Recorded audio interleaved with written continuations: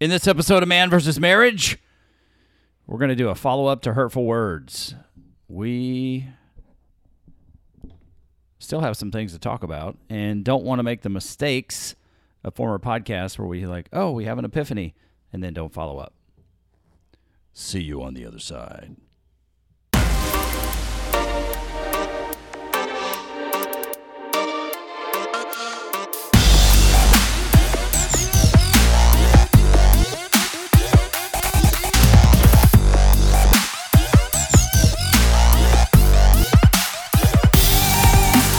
Another episode of Man vs. Marriage. It is I, the Q-Dog, in the Moran family studio with my lovely wife, my favorite person in the world, Jeannie Moran. Honey, salutations, if you will. Hey, baby. Hey. Hey, guys. So this week we're going to get started here with an unplanned open discussion journey episode. And I want to follow up what we did the last time, because months ago we did a show about everything that was going on in our life and what we needed to talk about, and then we just let life get in the way. And you ever find yourself just allowing life to get in the way? So I don't even know. This is unplanned. I haven't asked Jeannie. I've asked her in the interim how her heart is, how she's doing, but I have not asked her where she is with the show and what we did. And it's pretty darn raw. And, an email that I got about the show was very kind. This human being just saying how much he appreciates our raw take, like the way that we put it out there. And it's like, please just continue to be real, because that it matters. It may not be the most popular method. We're not superstar celebrities. It's not edited. We're not, Yeah. It's not done in a really beautiful studio with, all the proper equipment. Yeah. But it is awesome because I'm following. It's big to me to follow through on my promises, and I don't always get it right, but I want to come in here, sit down at this microphone and talk about what we're going through. So hopefully it helps you in your relationship. And so with that being said, make sure that you use the email Quincy at MVSM Podcast. Quincy at MVSMpodcast.com. And that's MVSM like Man versus Marriage. So with that, come on, man. Does this microphone stand need some blue pill or what? This keeps on deflating. It's weird. All right, honey. So let's set the stage. If y'all haven't listened to the episode that comes before this, you better go listen to it. Now, the episode, it's going to be called Hurtful Words, or it is called Hurtful Words. The episode before that, Something's Off, and that's an important one to listen to as well. It's a very long episode. I'm not even going to try to pretend it's not. You see it there in black and white. But it's imperative that you listen to those episodes so you can understand what we're talking about here. Just a quick recap. Honey, give us a quick recap of what we talked about the last time. Why are you going to do that to me? We just talked about some things that were off. We weren't communicating. We had an argument that had a pretty good zinger in it. And it carried over for probably about 3 weeks, I guess, at least. At least. And, we finally just sat down and dissected it. And in all fairness, on top of the hurtful words, we had a stack of stuff going on, which doesn't seem to be changing for us much. If you listen to the podcast, we've always got stuff going on. Mm-hmm. But we had some pretty big decisions going on and some things that we really need to be on the same page with. And we just weren't even in the same book at the time. So it created some havoc. Yeah, and I want to do a show that talks about how do we get on the same page. And I think from that experience, we've had to do it a few times where we're on a pretty good streak of, getting together, having date night or, talking, and then just allow ourselves to get overwhelmed, not do the check-ins, and then before you know it, here we are in this place again where we're having to reconcile. Oh, we haven't been doing the date nights either for a while. Yeah, well, I mean, we resorted to doing the hockey thing. Yeah. It was a once-in-a-while thing. And we just did our last hockey game. So now we have to recalibrate, which we're not good at recalibrating until there's a problem. And that, to me, that's got to change. Yeah. We have areas or we have stretches where we're really good. And then for some reason, we just allow ourselves to get out of the cycle. So it was a zinger. We were on our way back from Alabama getting trashed by Oklahoma. And I'm trying to talk to Jeannie about a cruise. And, this is a couple years of pain and butt hurt feelings and et cetera, when I'm just trying to talk about something and go to the clouds and just have a discussion, not something I want to do right away. And her response to me was like, I'm not interested. It's not even a thought. And I had an emotional outburst. Really, as far as my core being, my philosophy, the way I live, emotional outbursts are just not acceptable. I know there are times where I need to just let loose and just kind of give the straightforward, here's where I'm at type deal. But that was uncalled for, and it was laced with some resentment that just was not necessary. But there was some buildup there and things that we hadn't talked about. And so here I am carrying something. I'm not even aware that I'm carrying it because in the moment it's like, it's not a big deal. Just keep going. But when you're not checking in and there are a few things in a row that kind of stack up that frustrate you and you're not talking about it. And then life starts to add pressure because life adds pressure to us all in various ways. Well, then if your emotional intelligence is at an all-time low or just has a chink in the armor, then you'll have an emotional outburst moment. And it's not good to do that on your family. It's not good to do that to people that you care about. And this was like, I don't know why you're so selfish. I still can't remember exactly what I said. I'll have to go back and listen to the show this week. But it was just not a good thing to say, and it was very hurtful to Jeannie. And like we talked about in that particular episode, I don't sit there and look at her as like a selfish human being. But then she flipped it around and said, well, you're so intentional with your words. I need to look at myself. If there's a pattern you've noticed, I need to look at myself and see kind of what this is all about. So I don't even know if you had the time this week because the girls, were on spring break, etc.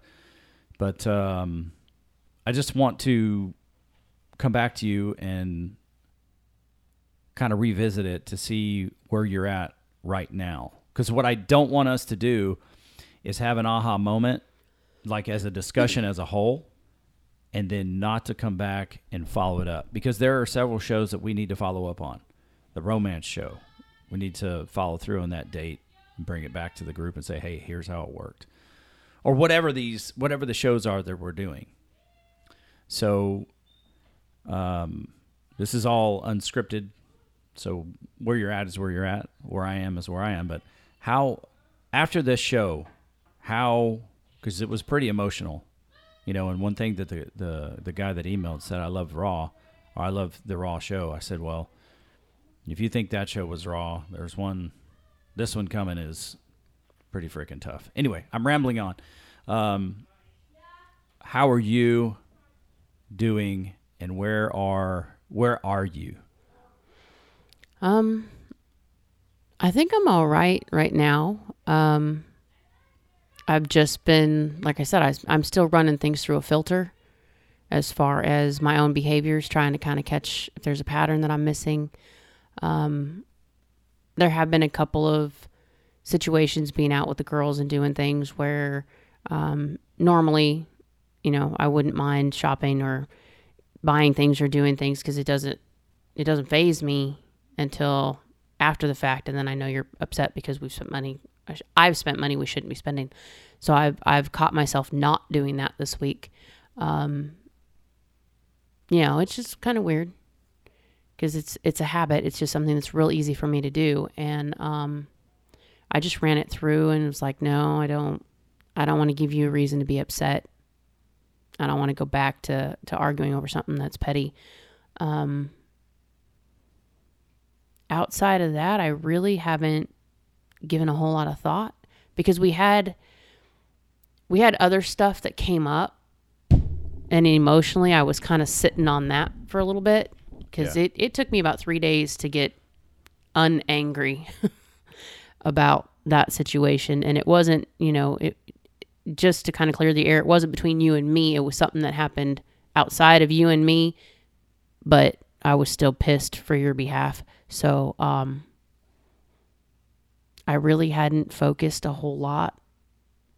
I just started filtering as I'm doing things. Is this a good plan? Is this going to, make this worse? Is this going to make this better?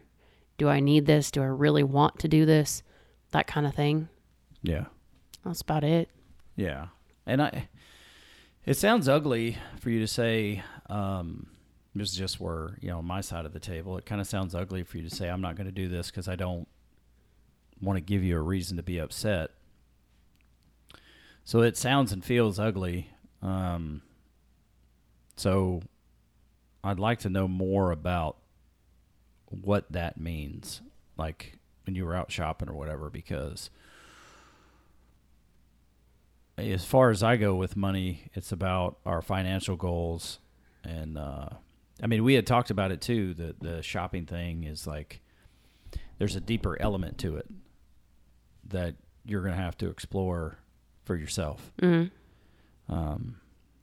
But what does that mean? Like, you don't want to, like, the only reason you're not doing this particular thing is because you don't want to give me a reason to be upset. What does that mean? Did I understand that right? Yeah, it's the same old thing. It's if I'm spending money that I shouldn't be, or, I'm getting something without, I guess, I hate saying permission, but without talking to you about it, it puts me back in the selfish box. So I just didn't.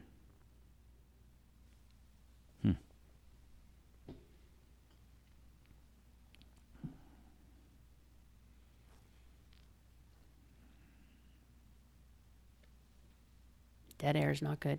No, it's not, but I'm just kind of trying to wrap my head around that. I think I just, where I'm at is like, when it comes to our finances, I try to be really diligent and save money in case I want to buy something, and then I look at it very analytically and try not to have emotion involved. Even though I get emotional, because then I get upset when it's like the surprise comes to the money that's spent. But I look at it from here and forward, and it's like, well, here's what we agreed on. Because a budget is like what we agreed on. So, you're an adult. It's not like you need my permission to go out and buy stuff. But I do. But you do outside of the budget. Because the budget is like what we agreed to. It is, but there's a difference. You have stash cash, you have savings. I do not. I don't have a check coming where I can do that. I have the book money, but that is something that we agreed is for the book. Outside of that, I don't have the same things you do. So it's a little different. Because you could see something you want and you have the money to do that. I don't. And it's very easy for me to just go, fuck it, put it on a card. And then I get what I want. But it's not, I'm not doing that to be spiteful. It is what it is. I don't work, so I don't have the income. I don't have a check coming in, so I'm not pulling cash. We took our monthly allowance away when we moved. Right. Well, but the thing is, though, is that the money I saved was during that time. I didn't spend all. We both got the same amount of money during allowance time when we were saving. Mm-hmm. So I just stacked my money and you spent your money. Mm-hmm. So it's not like I'm still taking money from myself. It's I exercise the discipline to say, I'm just going to save this money for as long as I can until I want something.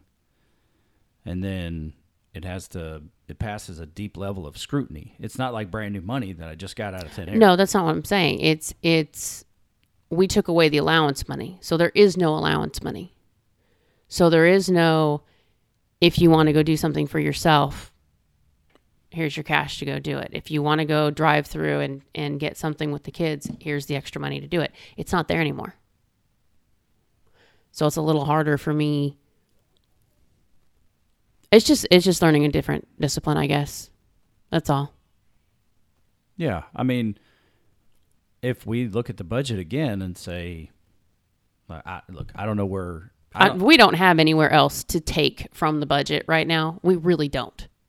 So it's not something that I have to have. It's not. That the whole money thing is beside the point. It wasn't about not having the money or having the money. It was about making the decision, do I use the card or not use the card? Because this is the behavior and the pattern that has you in the place that you're in. That's what it is. That is the one place that I am consistent. So now I'm just paying attention. Okay. I struggle when you get emotional.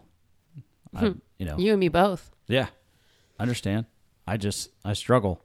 So I'm sitting here going, oh, geez, how can I fix this? How can I fix this? You don't need to fix it. I understand.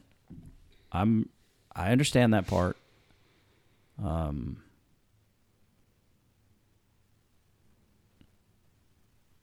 But how do we address it where you're not like having to go through this on your own? Or maybe you need to go through it. I don't know. No idea. I just, you know as well as I do, I was not always a beacon of discipline. Just not. Because you could look at my eating habits that I had. Well, that's the difference. Yours was eating, mine was money. You grew up where food was the consolation. If we look at everything that you've gone through as a kid and up till you took control of your life, you had family who fed you. I mean, it's a pattern in everybody's life. Somebody passes away, everybody brings you food. If there's a celebration, there's food. If there's, if you're struggling, I'm case in point. My intake in sugar and carbs and soda goes way up when I'm emotional or I'm going through something. It is what it is. That's what you had. Mm-hmm. Okay, you got a hold of that. I grew up in a home where when we felt shitty, we went shopping. When they were arguing, we went shopping. If something was missing or you needed to feel good about yourself, you went and bought something that made you feel good about yourself. That's what my house was. I've always been that way. I mean, but it's weird because growing up as a kid, when my grandmother would spend money on everybody, that was like kind of how she showed her love, I guess. I never wanted her to buy me anything. Out of the three of us that were going out, two were like top brands. What's the newest fad? What's the most expensive thing they could get away with without being told, no, that's too expensive, put it back. I was the opposite. I was the kid that went into the little Hello Kitty store and spent $3 on a prize bag, and I was content. But in my personal house, he had car money, she had her money, and then they had household money. And when things weren't going well, we had new car parts, or we had a new vehicle that showed up, or we had new clothing that came in, or, a room that suddenly needed to be painted. It's just, I don't know, it's just a pattern we grew up with, and I took it on. Yeah. Because I'm kind of looking at that going, the way you define self-love is with money. No, the way I define self-love is with things. It's not money. The money gets the things. It's the things, not the money. Yeah, I mean, it's the action item. Yeah. But it's not like I don't need to be paid to feel love if that's Well, right now it seems like you're paying yourself to feel loved because it's money is the mechanism. I don't know. I have no idea. I don't know how to put it into words. I know I don't know. I'm just in a weird spot. I gotcha. I'm just what I'm kind of I'm just taking out of it. I'm just taking out of it that it's like this is nothing, but it's like you really are going to have to go on the path of reestablishing what self-love is. Yeah, but it's not just for me. That's the thing.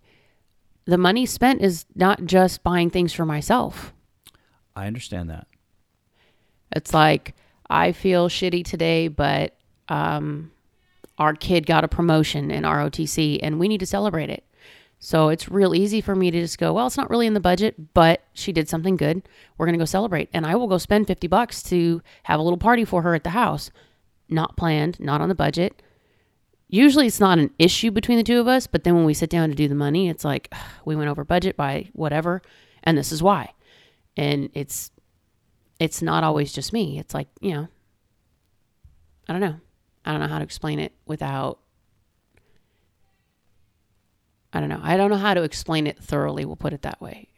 That's still fair. Figuring it out. Yeah, that's fair. And I'm not like asking you to figure out on the microphone. I'm not even trying to diagnose you. I'm just saying this temporarily fills a need. Yeah. This action, whether it's for you or it's for somebody else. Yeah, and it's a short-lived high, so. And so that was precisely the deal, with my. I'm for the longest time I just lived a guilt-based life. Yeah. And that was... You felt guilty for everything good. Well... Because it wasn't in the box of what was considered good. I don't even mean that. I didn't really feel guilty about everything good. But when I would get incredibly emotional and just go on a binge and eat, during the moment it's like, oh yeah, this is going to make me happy or whatever. And then afterwards, it's like buyer's remorse. Mm-hmm. And it's like, But I don't know what it was like when we started doing that living life by design thing. And, I just took a step back from myself and looked at it. And I know guys are wired different than girls. I get that. I've never been a girl, so I can only see from the outside, but I go, I need to create a standard for my life because right now I'm just allowing my emotions, my disappointments, my resentment. I'm allowing all those things to really guide my actions. And so I have no discipline. I have no self-control. I mean, there's areas where I would have some self-control, but ultimately this was something that affected my life every single day. And so that's kind of what I went into when it was like, it's like I need to be the gatekeeper of what I allow myself to do. I need to have discipline. And that's something that little Mo and I were talking about a couple weeks ago. And just talking about the 75 hard that we did. And, my brother's really just railing me. Why are you doing this? Why are you doing this? Why are you doing this? And for me, I need to challenge myself. I need to grow my ability to remain disciplined. And it's not that how do I put it? It's not that I want to harm myself, but I need to challenge myself to grow. And that's why I put these disciplines in my life. Because when time gets hard, you need to be battle tested, so to speak. So that's kind of the mission that I sat out on was, to like redefine my life and put some disciplines in there so I could achieve the things in life that I want to achieve, and I could be a man that I would respect, because it was important for me to respect myself. And so, you know, when we were talking, it's like, well, it's funny that there are people out there that look at us that do a meal plan, like her and I do a meal plan. I think you heard us talking about this conversation, but for the sake of the podcast, we do a meal plan, very regimented. We did a 75 hard, and I don't know, the air out there, I don't even remember who said it or how many people, and it's like, oh, well, it's just easier for you. And I just thought to myself, how is this easier for me? It's very difficult. It's hard. And it's funny that she felt the same way, that, you know, maybe people are saying it, maybe people are just implying that it's easy for us, but you get better at what you practice. I think what people see is that you two are very disciplined, and when you decide something, you stick to it. That's what they perceive as being easier, because you two have the ability to set a goal and accomplish it. There are not many people in this world, if you really look at it, that can set a goal and actually attain it for themselves. Not because they can't, they're just not disciplined enough, or they don't know how. Yeah. I'm constantly setting myself up and saying, I'm going to do this. This is what I want to do. This is my goal. And I am the first person to throw myself under the bus and go, nah, I got to take care of all this other stuff. I'll be last. And I stay last. I just don't have the follow through yet. I did for a little while, but it's, I don't know, it's gone somewhere. So I think that's what people see. Because, like, listening to you and your brother is the same way as you. The difference is he does smaller tasks that he knows, I've done this before and I can do it. But once you stretch that, even just a little bit, I'm not doing that, because he's never done it before. You're stretching him. And he's not going to stretch. He likes his little box, and he's going to stay in his little box where he has control of it. And there's nothing wrong with that.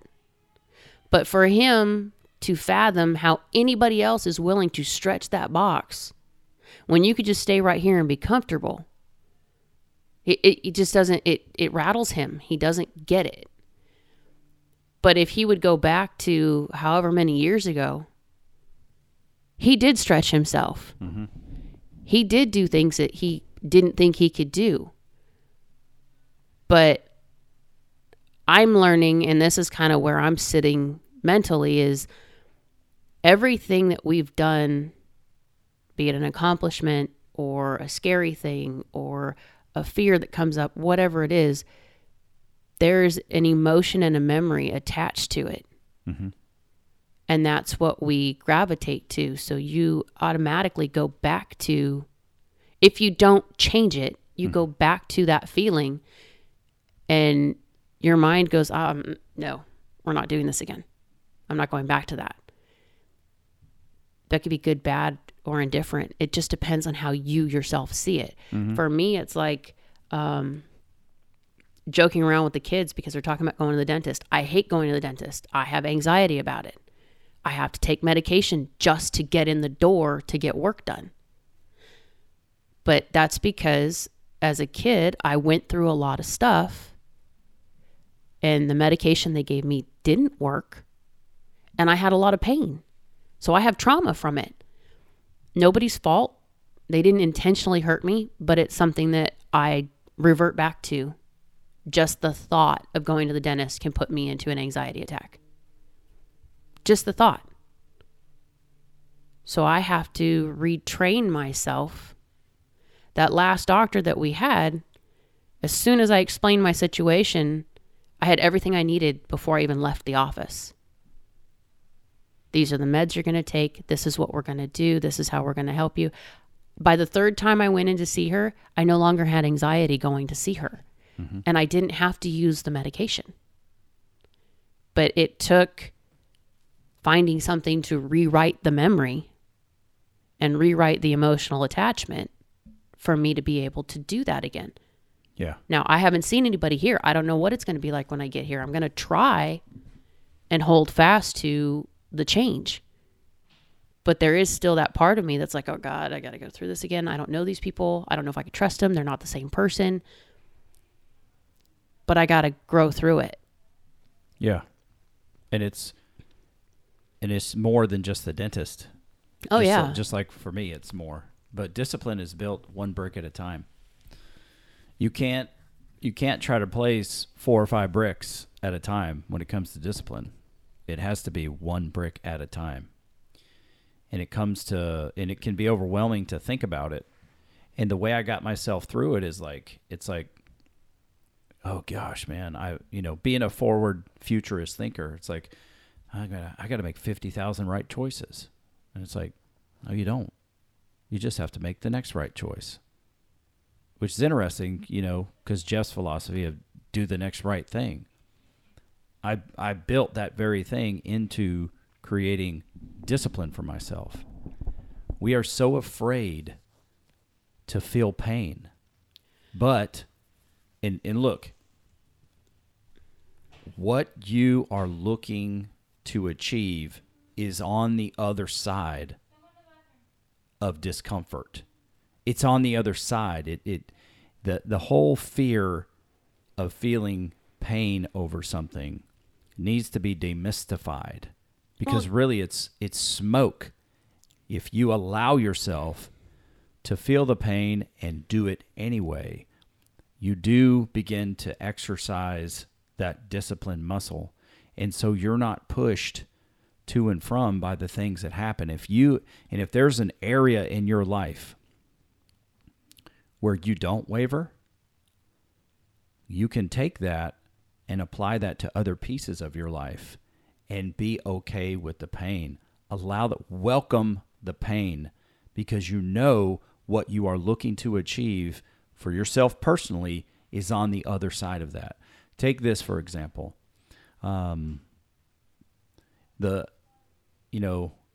A funny, handsome, romantic, savvy man. You meet him and he's into you.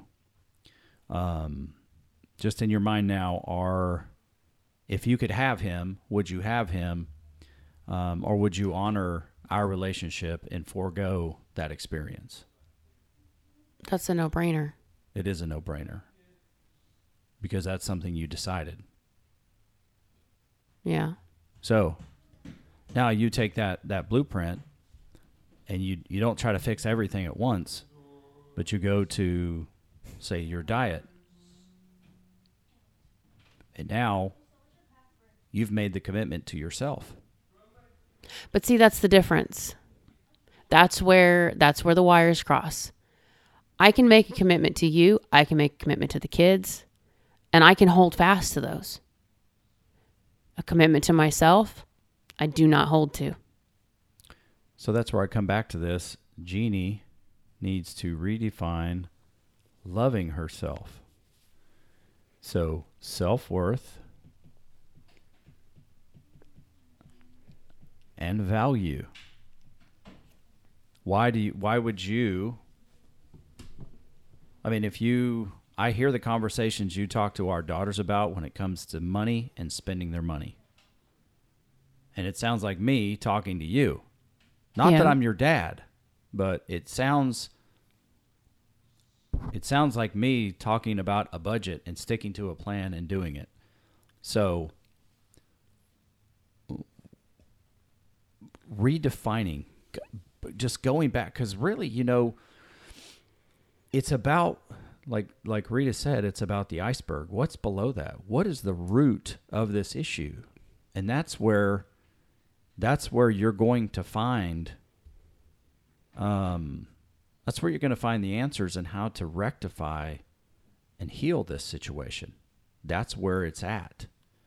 It's like a common friend of ours that has to tell everybody that he's the boss. So if you have to go around telling people that you are the boss and you're in charge and this is what, you deserve, are you really the boss and are you really in charge? No. No, and you don't deserve shit. And so if you kind of step back and look at yourself and make a commitment to yourself, like, how the Bible talks about, what is faith? It's believing those things that you cannot see. Well, if you understand where your value is and why you are worth making a commitment to, because truly, if you can't keep a commitment to yourself, you're not going to keep commitments to other people. You're not. Because building internal credibility is where this begins for all of us. Why don't you trust yourself? Why don't you value yourself? And it doesn't have to be a complicated answer. What it can be is a matter-of-fact decision. And how do I say that? Because when it came to eating, I said, well, here's where I'm at on this situation, and I will apply it to this situation. So would I violate this? No. Am I going to violate this? No. I'm not 100% perfect when it comes to that. But if I fall, I get right back up.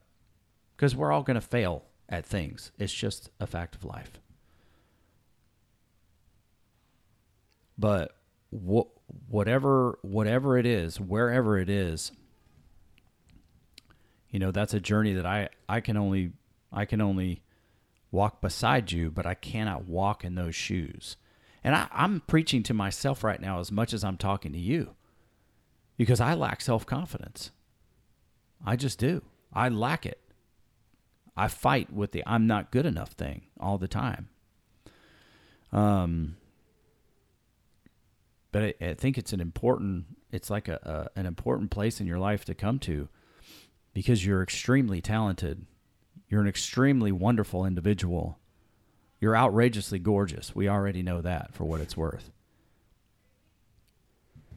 So the things that you want to accomplish are on the other side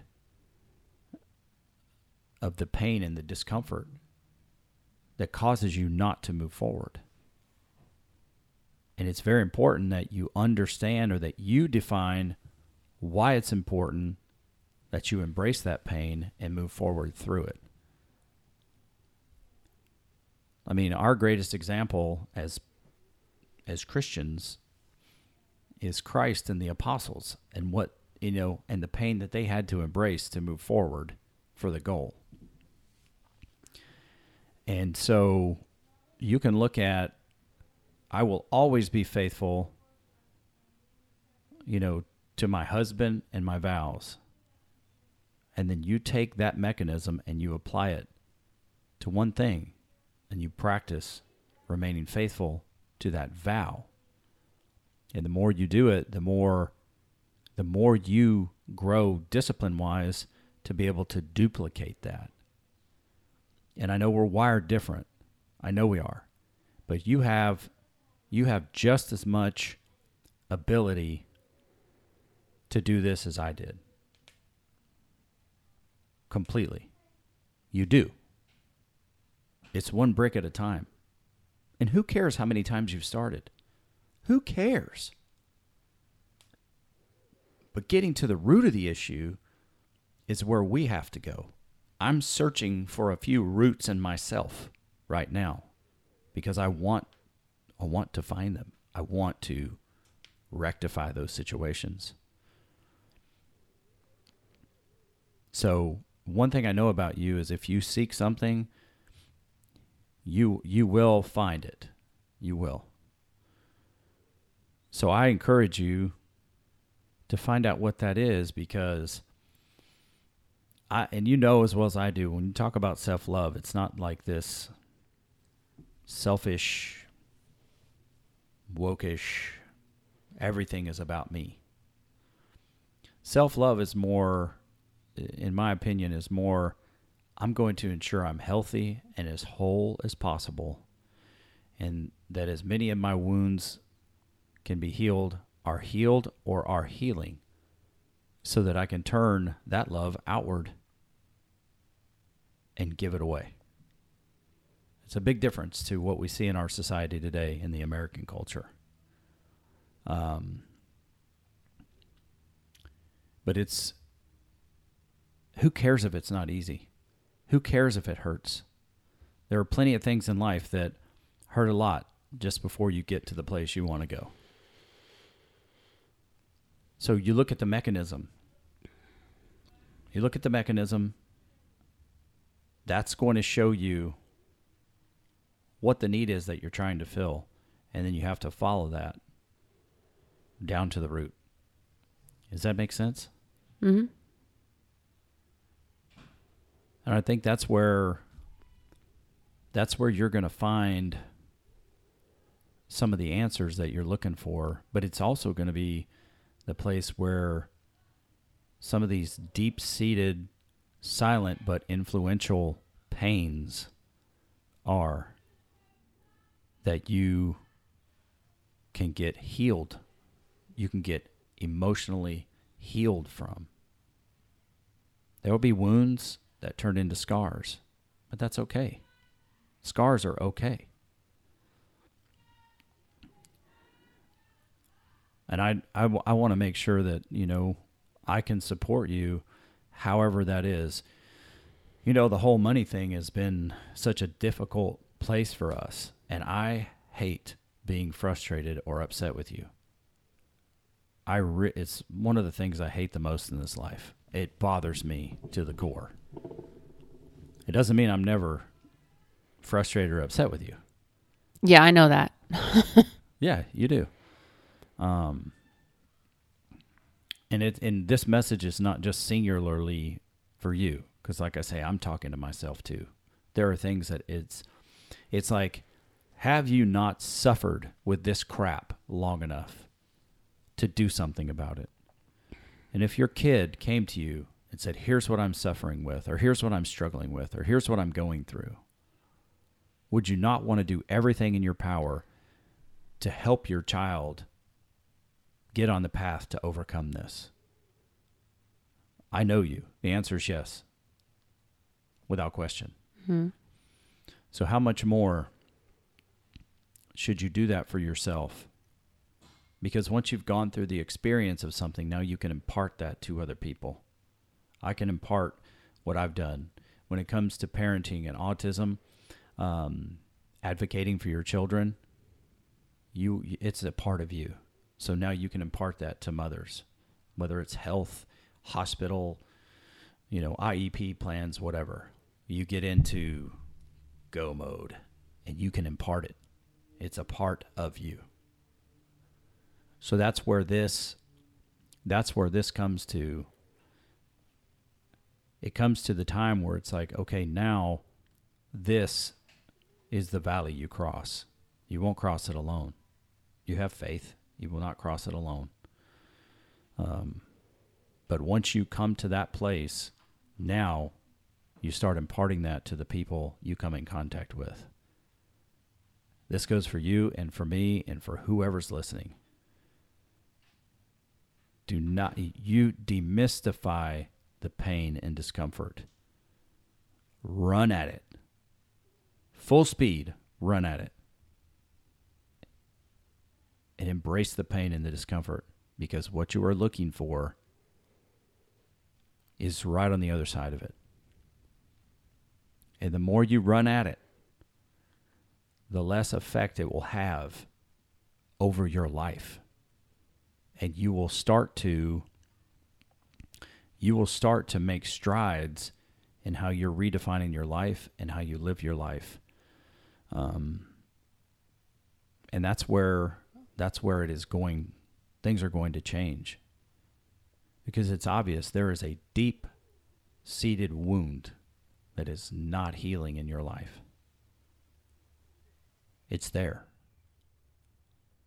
And so how much better is it when there's something that's going on between you and I, and we are just not on the same page, we're not in the same book, we're not even in the same library, but we come together, have a hard talk, We face that ugly piece. We face the pain.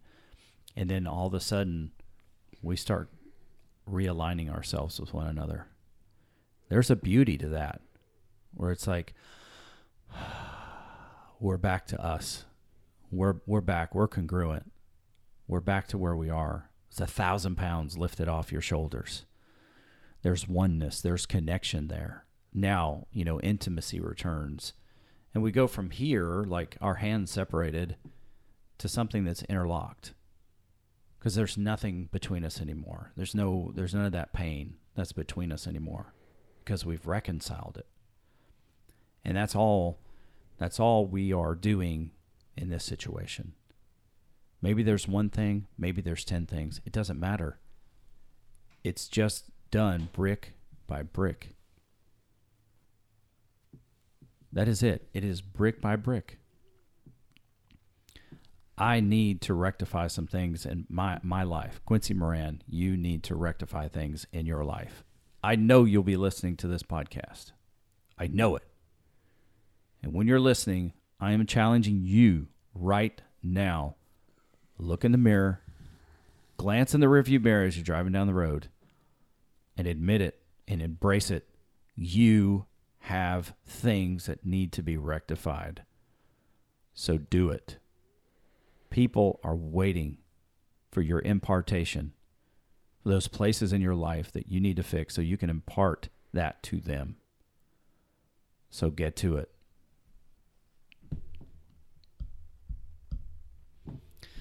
I was pointing at that sticker because I like that saying, but I just don't like to say that word.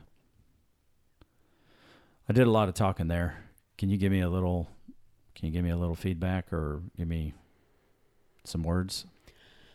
I don't know. My voice is echoing in my head as you're talking, so I don't know. I can rattle off excuse after excuse. I do try to tell the kids when they're going through something how to fix it or whatnot, but I'm not credible. I know that and they know that. You have the discipline. You're the one that makes the changes. I don't. I always fall back. So, I don't know. I don't know where it stems from. I don't know what it started at.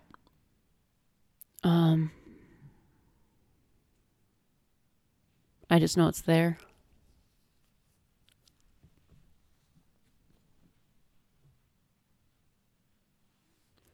It's not that I think of you as better, but I could see why, like with your brother, I'm on the same page. There are some things that I don't know. I just wouldn't bring it to you because you've already done it. So you're not sitting in the same spot I am. You're past it, which is great. But I'm not past it yet. And it's kind of intimidating when you're not past something and there's someone next to you and you're just like, dude, you've already done all this. I get it. You've done it.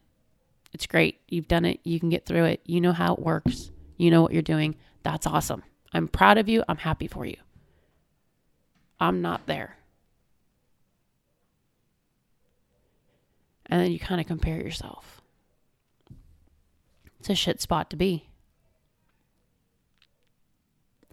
That's why he's always poking fun at you. Mm-hmm.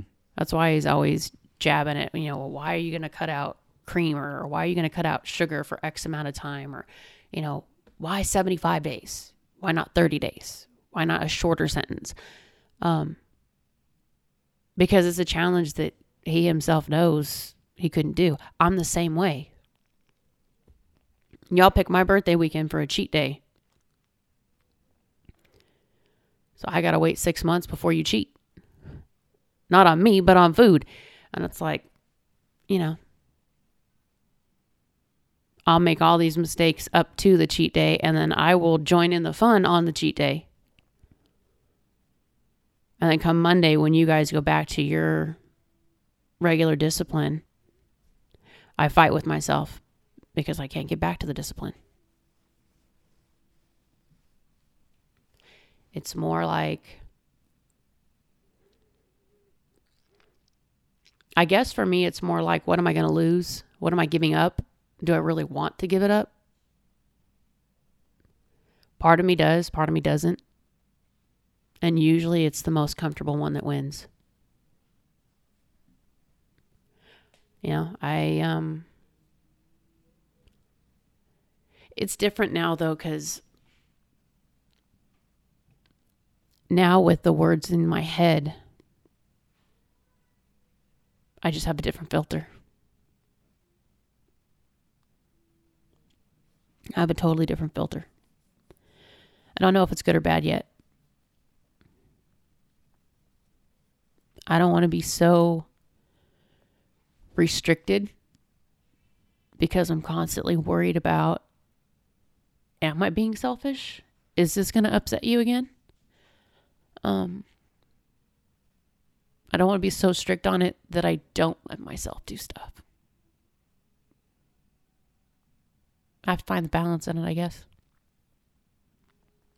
Yeah, and I can relate to that because, you know how I was when I first started with eating, like changing my life and getting healthy. I was so regimented that when Anissa made something at school and brought it home, I wouldn't even taste it. No, I'm on an eating plan. I can't do that. But I learned from that.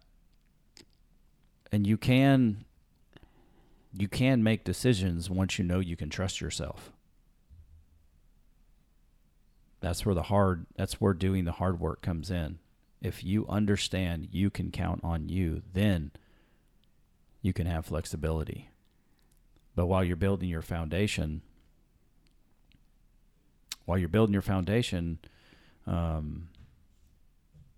it takes the work, the hard stuff. And I want to tell you a story real quick, and then we can end this podcast soon. But one of the most meaningful conversations I ever had, and I've had a lot, but one of the ones that sticks with me is when I was with Coach Jack. And, we were at a coaching clinic, and, one of his children had a seizure. And I don't remember, the process that all brought this together, but, we're all sharing hotel rooms, so we're laying there and we're talking, and he starts talking about how he was feeling going through, like it had happened. This particular situation had happened or whatever it was. And maybe it wasn't the seizure situation. It was just trauma to his son, okay? But he knew what it felt like to be helpless, to feel helpless. And actually it was after the seizure because we had gone to the hospital and everything. And, I know what you're remembering. And, as he was talking about what he went through, it's in the past, but as he was talking about what he went through and how it affected him and what his greatest fears were and where his faith was, etc. Without me saying a word, I just was like, oh my gosh, thank God for somebody that I can relate to. Thank God for somebody who's been through this.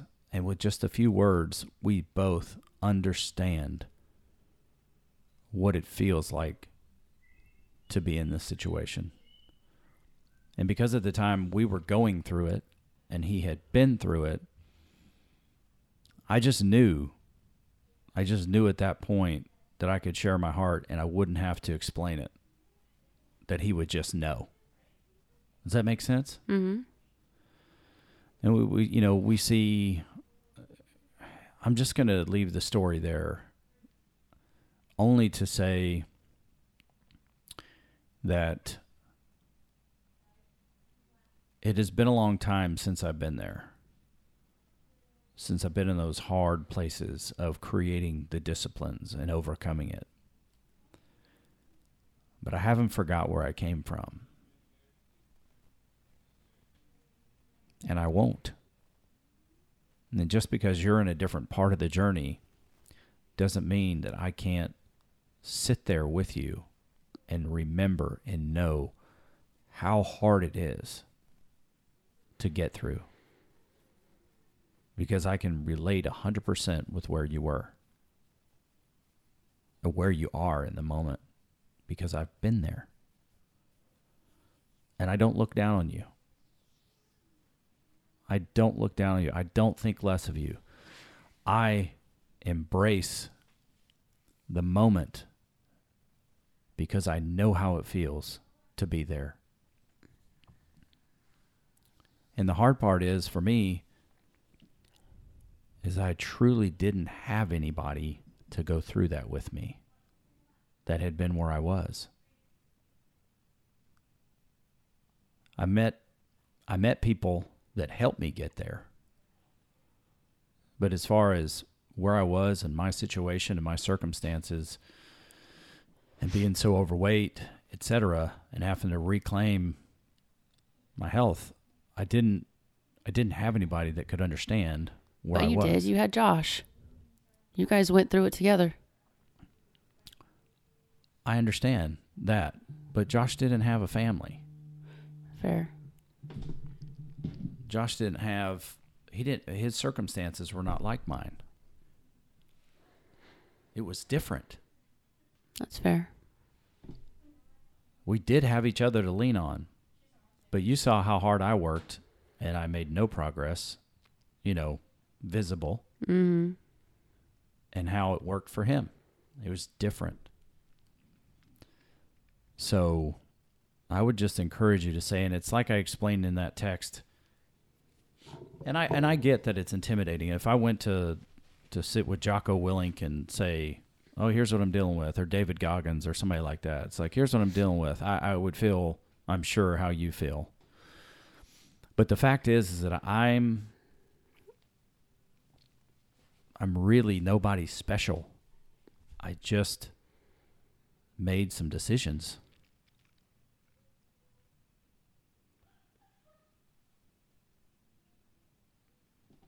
That's it.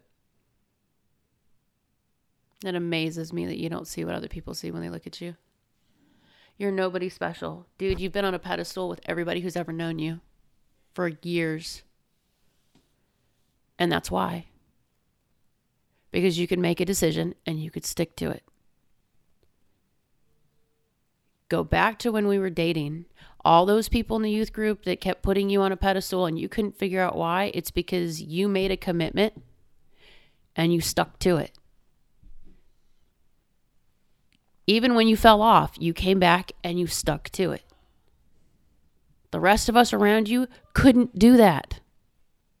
We'd fall off and we'd stare back up and try to figure out how the hell am I supposed to climb back up there?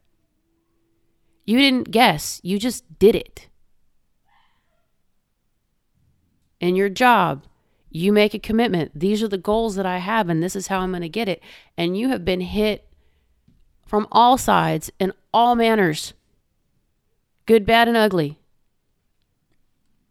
And you didn't waver. You still attained what you planned to attain. Even if you didn't get it the way you wanted to get it, and it didn't look as clean or as pretty as you wanted it to, you still did it. And the people around you couldn't figure out how you did it because you didn't use the traditional methods. We'll put it that way. You didn't do it the way other people do it. You did it the way you saw to do it. Losing weight, going through all of your healing, all the sickness, everything that you've done. Dude, everybody sees it but you. Even now, in the position you're in, why do you think these people are drawn to you? Why do you think people who have only known you for a matter of weeks or months are coming at you for things that are way beyond what you even imagined for yourself? And you're constantly in awe at what they have to say and how they respond to you. That's why. Nothing special, my ass. You wouldn't have me if you weren't something special. That's the truth of it. But that's what's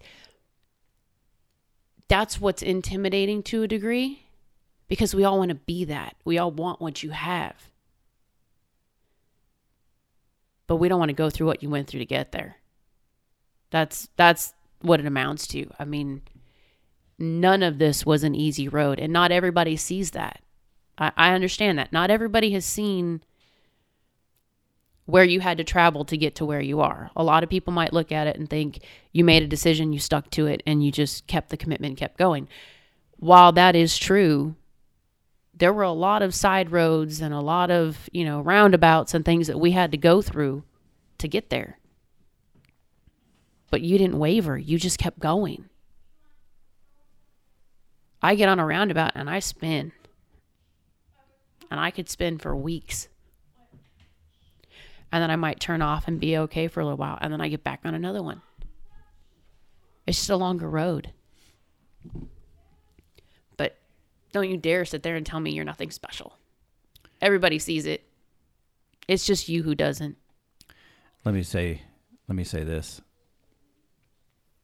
because I didn't finish the other half of that statement. But I appreciate it. I appreciate what you're saying.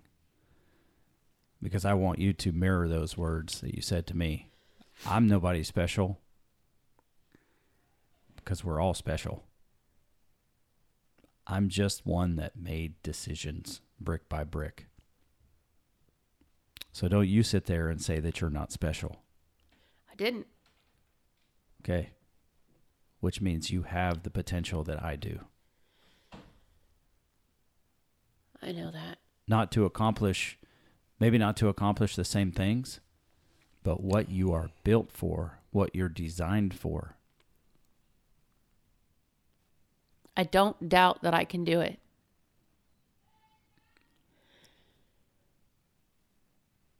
I don't trust myself to do it. I know I can. I've done it before. That's the main reason I can sit here and do this with you. I know I can. I have to figure out why I don't trust myself or why I don't.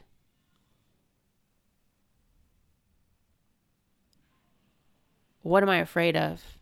I haven't figured that out yet. That's what it boils down to. There has to be something I'm afraid of. True. And you can, and it's a healthy exercise to try to figure out why. But in the meantime, you can start immediately building trust with yourself.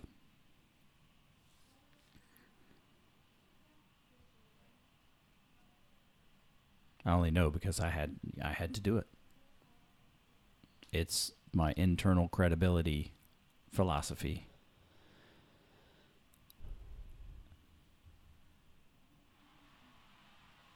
And that's really where it starts. Doing small things, making decisions, and becoming somebody that you can count on. It may sound simple in words. It's not. You have to embrace the pain as it comes along, because it's easier not to. It's easier to stay, in the place where it's comfortable.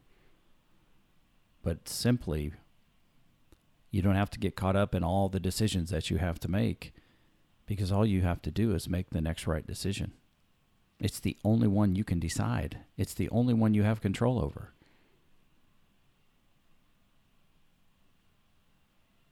And you get to the point where you love to say, okay, I love to trust myself, because I know. And look, there are places that I just, as well as anybody, that I fail. I just fall flat on my face. Some places for this family that I don't come through with consistency like I want to.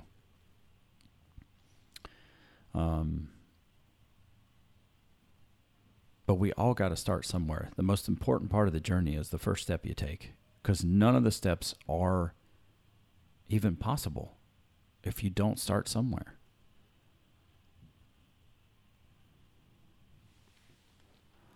I guess if I had the idea this episode was going to kind of finalize the previous episode and be a little bit more lighthearted and whatnot, I was wrong. You asked, where am I and how am I doing? This is where the argument we had led to. I don't regret it. I'm not saying that like I regret that we have gone this direction. I said from the beginning, I believe, that I didn't know it's unscripted. I don't know where it's going to go.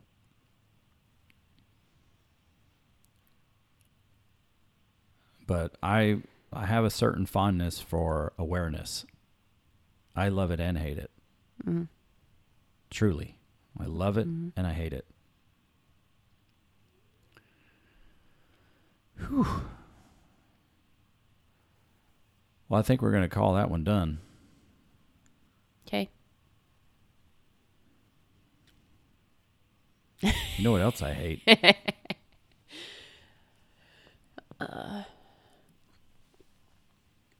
I love you. I love you too. That was fun. Noises from the Moran family studio.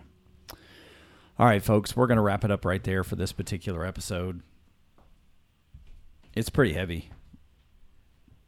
I don't know where you can kind of look in your situation or what words that were said on this particular podcast that meet you where you are. I pray there was something that is helpful for you and where you can find value.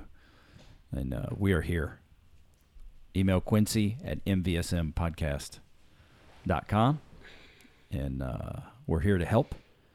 She is my wife, Jeannie Moran. I am Quincy Moran, a.k.a. the Q-Dog. And this is Man vs. Marriage, the podcast.